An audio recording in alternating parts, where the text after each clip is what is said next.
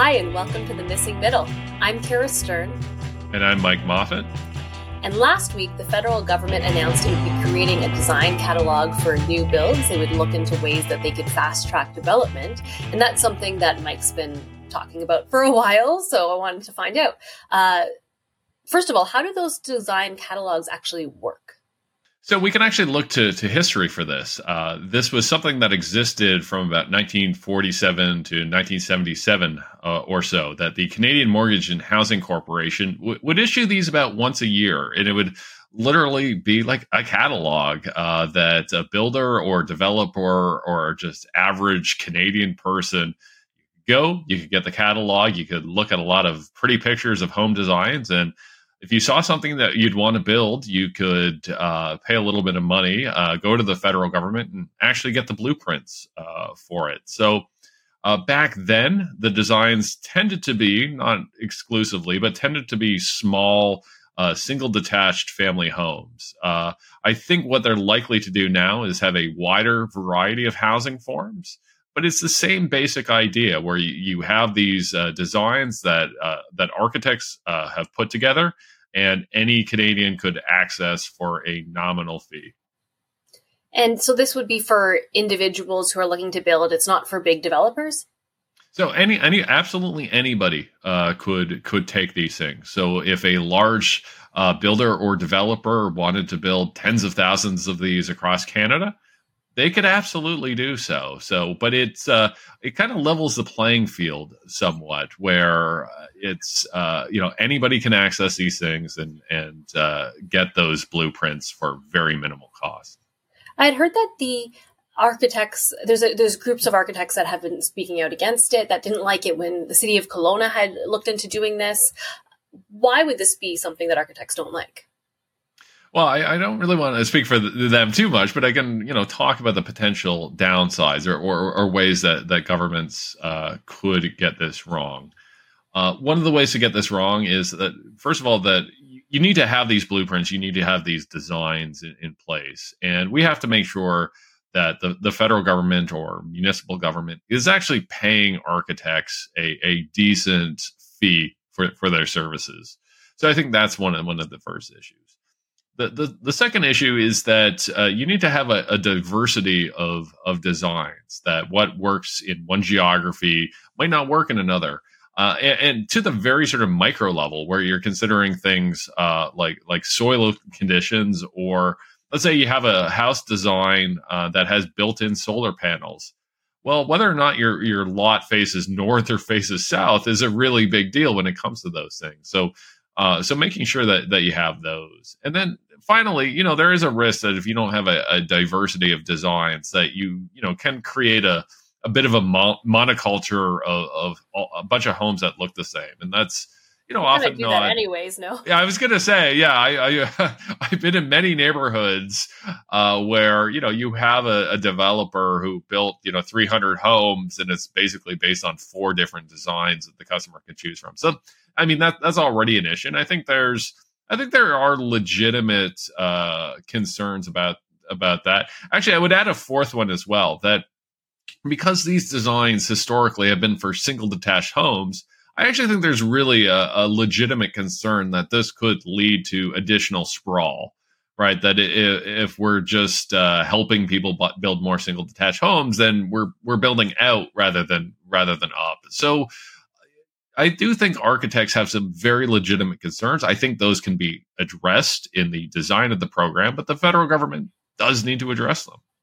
Yeah, I saw that they had said that they were looking at starting it with multiplexes, student residences, and senior residences. So, how much of a variety of forms do you think that they're likely to have? Are we talking like there's a dozen, 100? Where do you think it'll land? Yeah, well, I'm hoping that it's in the hundreds, and I think this will have to be a process that is sort of added to over time, where maybe in 2024 they have a few dozen different designs, and then every year they add to it to create additional diversity. But there are some areas that I think they should particularly focus on. An obvious one is fourplexes. We've seen the federal government work with municipalities to basically legalize fourplexes, make them be able to build them as of right. There aren't a lot of fourplex designs out there, particularly if you're a smaller builder. So I think that could increase uptake. Student residences is an obvious one, is something that I talk about a lot, that we don't have enough student housing. And another one would be mass timber, particularly, let's say, like a 6-story apartment building. We need a lot more of those, but we also, don't have that many builders and developers who are used to dealing with mass timber as part of their construction. So this might be a way to lower the barrier to entry, for someone who might have built 3 or 6-story apartment buildings, but using more traditional methods. This might encourage them to try something new. Yeah, when the Ontario government announced that they were going to allow triplexes across the province, one major criticism I had heard was that the other parts of the plans, about the floor space index, about all these different parts of designing the home, weren't being changed in a way that actually made them feasible. And I was wondering how much zoning will stop these homes from actually being built. Do we need these municipalities to largely change a bunch of their zoning rules in order to make the federal government's plans work? Yeah, so there's a couple of ways that this can fall down. The first is zoning, and that goes beyond the catalog of designs. That actually goes to the heart of the housing accelerator and what the federal government's trying to do. That, let's say a municipality says, okay, you know what, we're going to allow fourplexes as of right, but we're also going to institute a rule that every unit needs to have a dedicated parking space. So therefore, you need to have 4 parking spaces on the lot. Well, that's going to largely make the fourplex uneconomical, where you unless it's a very large lot, you might not be able to put it on and have enough spots for parking.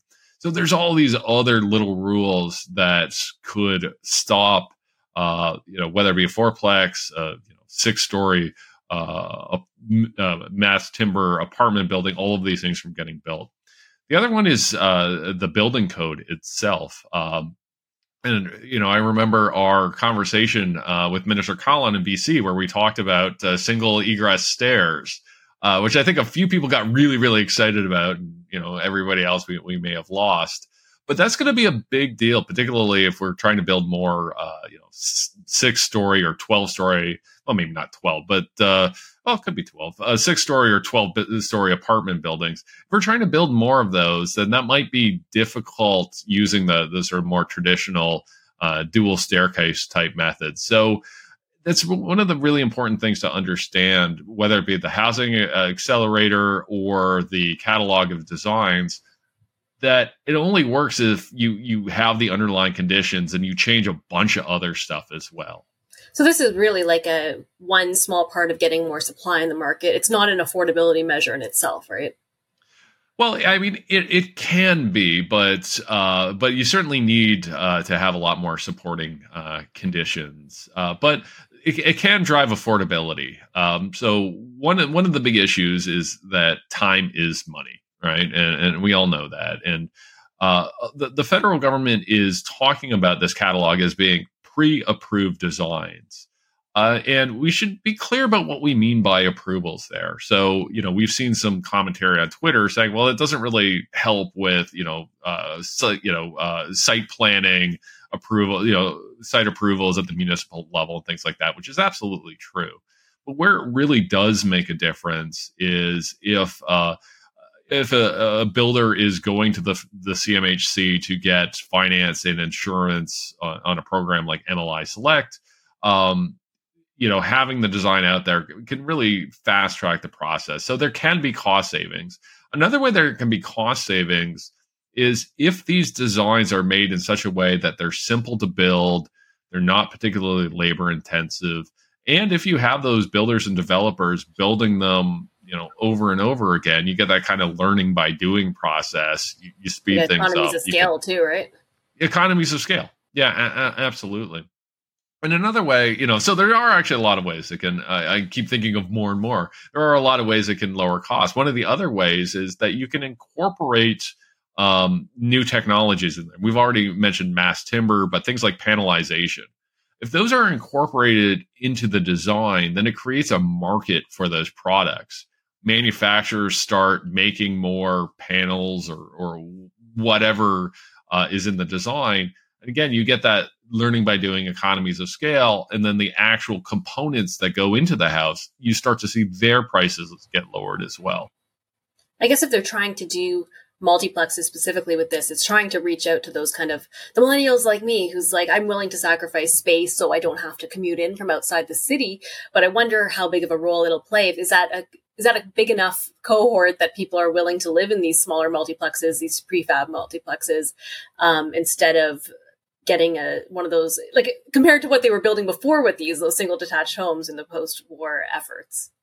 Yeah, no, I think it can make a significant difference. Again, if it's coupled, particularly if it's coupled with building code changes and that kind of thing, that I really do think there is a large untapped market out there for 3-bedroom or even 4-bedroom apartment buildings that just haven't been built for a variety of reasons. Again, building code is one of the obvious ones.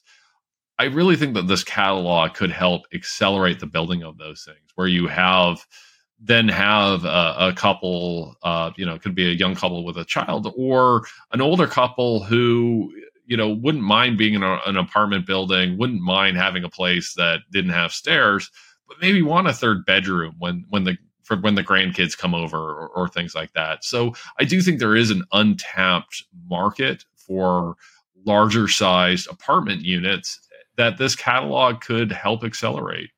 And when you have tiny shoebox condos that are just out of reach for most people, why would these kinds of homes be affordable? Well, we should be clear that there are some things that this catalog can't do. This catalog is not going to lower the square foot price of land. So if you're building a 3-bedroom apartment building in downtown Toronto, I don't care your construction methods are. It's going to be expensive, right? Just because you're looking at hundreds of thousands of dollars, maybe even to the 7 figures, just for the land part of your apartment. So we should be very clear that this doesn't change everything. And affordability is a bit of a scale, but if we can figure out how to lower construction prices by 5 or 10 or 15%, that makes a meaningful difference. And then particularly if we can find ways to use our land more productively. So instead of building, single detached or semi-detached home, we're buying a 4-plex.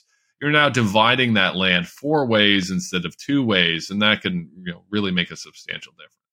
A lot of the post-war homes that I see tend to be ones that people get as when they're, starting out. And then a lot of them have been built up over time. So there's not a lot of these starter homes left. They've become, much more expensive homes that are for bigger families and they're kind of disappearing, which is obviously needs to be replaced with more supply. But I keep wondering with this one, if this becomes a way that the government's encouraging lower end builds, what's stopping someone from just kind of building it and then eventually just expanding it to the point where it's no longer affordable? Yeah, and I think this is where the actual designs are important. That I think this would be a failure if this were simply an initiative to build a bunch of single detached 900 square foot homes. Then people would absolutely do that. So you have to make sure that there is a market for these products. But we should also be clear that what the federal government here is doing is not actually building the homes themselves. And there's been some confusion about that because back in the 1940s, the federal government actually did that through the wartime housing effort. So, if there's a design in the catalog that just doesn't make economic sense, that builders and developers aren't going to build it. So I don't think there's much fear of that, but I do think that, housing tastes and incomes change over time. So, there's going to be a lot of stuff built now that 30 or 40 years ago is going to be heavily renovated into something else. But I don't think that has much to do with the catalog. I think that's just, the sort of nature of housing. Yeah, there's a whole episode to do for sure on starter homes and what's happened with them, because there's been big changes in the way that they've gone from different generations. And I see people don't seem to move as much. So they tend to expand their homes more. And it's a whole other story. I wanted to read something from the Globe and Mail. The past president of the Royal Architectural Institute of Canada, Alan Taramura, called this plan naive and said, "Today, the situation is far more complex. Rural land adjacent to cities is largely in the hands of developers who have a pre-established model for exploiting its commercial value, which does not include one-off non-market projects. Providing them with templates they can copy and paste into place is not likely going to change that. Inner city infill sites, on the other hand, are all unique and cannot be retrofitted with prototypical buildings. The simple duplication of more complex buildings across the country would already be standard practice if it was technically feasible, but climate, orientation, soil conditions, and the regulatory particularities of a site make outwardly identical buildings quite different beneath the surface." What do you think of that? Yeah, well, there's a lot of truth to that. And I think, there's kind of two poles to this argument here where, you've got people who are enthusiastic, and I kind of consider myself part of it, pitching this as, this is the thing that solves everything. And then you've got others going, this doesn't really solve anything because of these 37 other issues. And I think the truth is somewhere in the middle, that this is helpful, but there are these other issues. And I would actually agree that I don't expect the big, subdivision developers, we won't name any of them, but we know who they are. I don't expect them to adopt anything from this catalog, and that's not what it's there for. I do think it's more, the sort of boutique, the kind of one-offs, and I would disagree somewhat on the infill side. That I think the point taken is a good one. That lots are significantly different from each other. But again, go back to the discussion we just had a few minutes ago about all of those cookie cutter homes built in the 70s and 80s. Those are the kinds of neighborhoods I could see this working in. And I do think, yes, you would have to take into account the soil condition. And again, is the house facing north or south if it's something with a solar panel on it? But I do think there are more opportunities here than that might suggest. And even if would only work on 5% of lots, that's potentially transformative, right? So yeah, I think there's a lot of truth to what he says, but I think it might be overstated a little. Just again, like the advocates like me might be overstating the benefits somewhat, just because we think this is such a great idea. I guess it's one of those things where it's like anytime we have these new announcements on housing, I always hear people say, well, is that really going to solve it? And I don't think there's any one policy that could resolve it ever. I mean, I guess some people point out really capping demand is a way to do that, but that has all these other unintended consequences. So it's like, yeah, these are all little things that I guess we're seeing that could potentially work together to see big changes, right?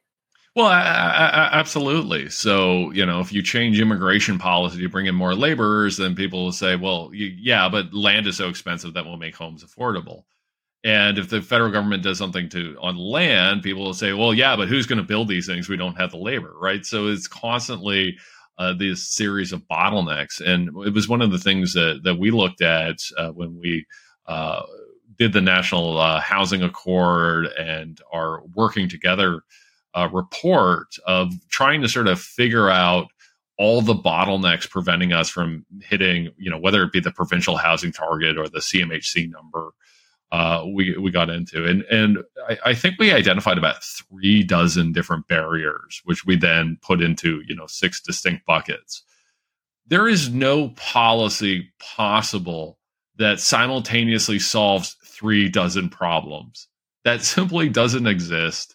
So, if we judge our housing policy on, does it cover every single issue? No housing policy is going to be a success. There's always going to be something that doesn't touch, which shows that we need a suite of policies in order to address the housing crisis. That just these one-offs by themselves are never going to address all of the things that have gotten us into this mess. Thanks so much for watching The Missing Middle. This was produced, as always, by the amazing Meredith Martin. And please like or subscribe or leave a comment. It would really help us out a lot. We'll see you next time.